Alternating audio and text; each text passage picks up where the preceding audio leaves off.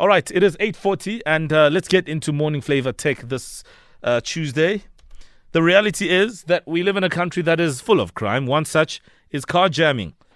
You park your car in a public place, wherever, at a mall, outside a restaurant, at a nightclub, or even in your own complex sometimes. It happens. And you think you've locked your car. It turns out you haven't because it's been jammed. And these car jammers certainly have been causing havoc. It's become quite a common thing. But then there's also the issue of what insurance companies have to say about it as well. But just to bring the entire conversation in, we'll, of course, unpack a number of matters relating to this. Pogiso Dibakoane joins us on the line, a motoring and car-socialite analyst as well. I don't even know that there is such a thing, but we learn every day, Pogiso. Car-socialite. What is that? Which one is this one? Let's not get into that. Good morning to the team. Good morning. Thanks for joining us. Okay, so what I know is that, these criminals will use a gate remote. But Yes. is it a particular one, or it doesn't matter which one? As long as it's a remote, it will work? As long as the remote will work. What happens is that your car key commands works on a frequency, just the same as the radio. So you have 3 or 4 buttons to lock, unlock your car, and open your boot. So once they're basically a gate or garage remote and holding onto it, they are basically jamming your car. That's what happens. So a remote gate or a garage remote, these blue ones, especially the ones with a lot of buttons, those are the ones that are commonly used to commit this crime. I mean, you look at a remote, a gate remote, and then you look at a vehicle and all the technology that goes in there and how much we spend to drive these cars, and you ask yourself, is that all it takes to get this thing not to lock? I mean, it is absolutely bizarre. No. You must remember, it does not work on all the cars. Your premium brands like BMW and Mercedes-Benz, it does not necessarily work on them. But you do get older models that your remote gate will work because you basically you disturb in the frequency. So once the frequency is being disturbed, you're having a problem in locking your car. So the best thing to do is that don't try and lock your car when, especially the people they get to underground parking at the mall. They want to lock their cars when they're already at the elevator. I don't know why that happens, but you shouldn't be doing that. There's a swag to it. There's a swag Yeah, to it. But yes, I don't know. I agree with you. You mentioned something interesting about how the jammer doesn't work on other cars. I mean, what exactly does that mean? And what are these cars doing, or what do they have that other cars don't? Basically, technology.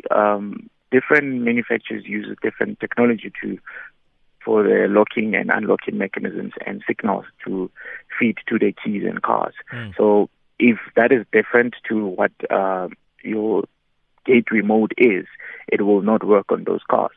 So some manufacturers use what we call car access system, whereby, especially on the keyless cars, they use a different control unit to give those commands to the car. If I'm making sense. Yeah, there's a low-key suggestion here, Pogiso, and I see where you're going with this. What are you saying? Moral of the story? Go German. I see where this is going.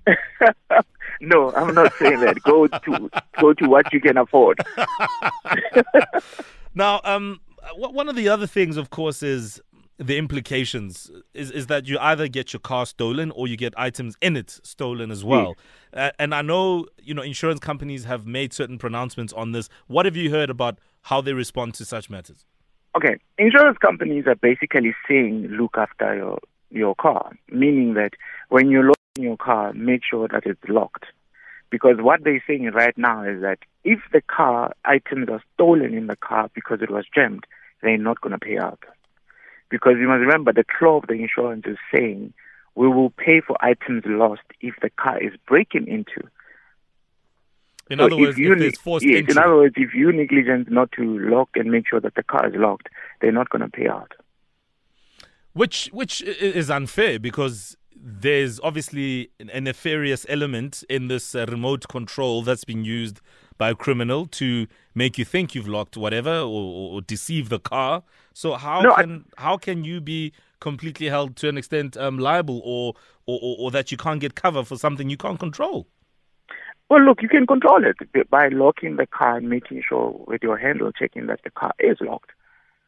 So people want, like we said, people want to put some swag into it and lock their car and do that when they're about a couple of meters away. But the insurance is saying, lock the car, make sure that the car is locked.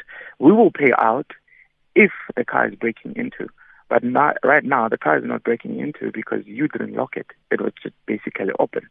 So making sure that before you move away from your vehicle, making sure that it's locked. And also try not to put your laptops and other available items in your car. Because car jammers, they're basically just looking for that to collect whatever is available in the car that you have left behind. Mm-hmm. And what if the car gets stolen from a parking lot? What does the insurance say then? Yeah, if the car gets stolen, they will pay out. All right. But again, ultimately, be vigilant, be wise. As much as some of these remotes may not work on the car as a jammer because of, modern car technology, etc., but it is a real thing out there and we need to be vigilant. Yeah, I suppose that's fair enough. We are out of time, Pogiso, but we do appreciate your insights on this, and thank you for just raising this awareness once again, because I think it's important to keep reminding ourselves by having these types of conversations. Thank you for having me. All right. Pogiso Dibakoane, motoring analyst and car socialite. Maybe Google car socialite and see what that means. He doesn't want to tell us. All right, we've got the bridge coming up at 9. It is 10 to 9 right now.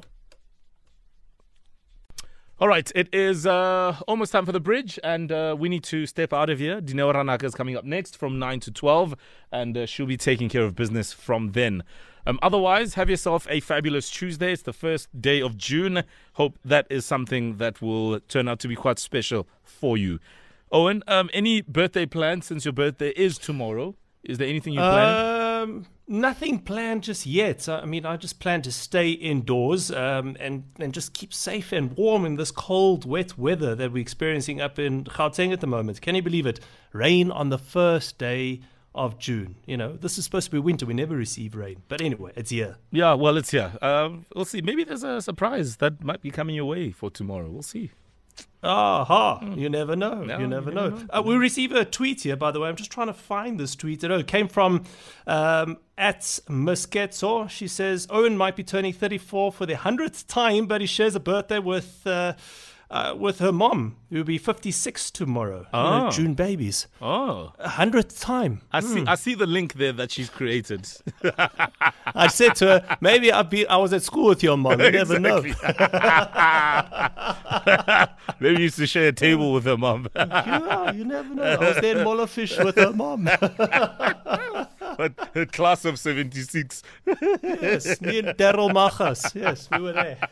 It's so easy. Owen Molofishani. All right. All right, we're out of here. Have yourself a beautiful Tuesday. We're back again tomorrow from 5 to 9. From us, it's a good morning. A good day and good vibes.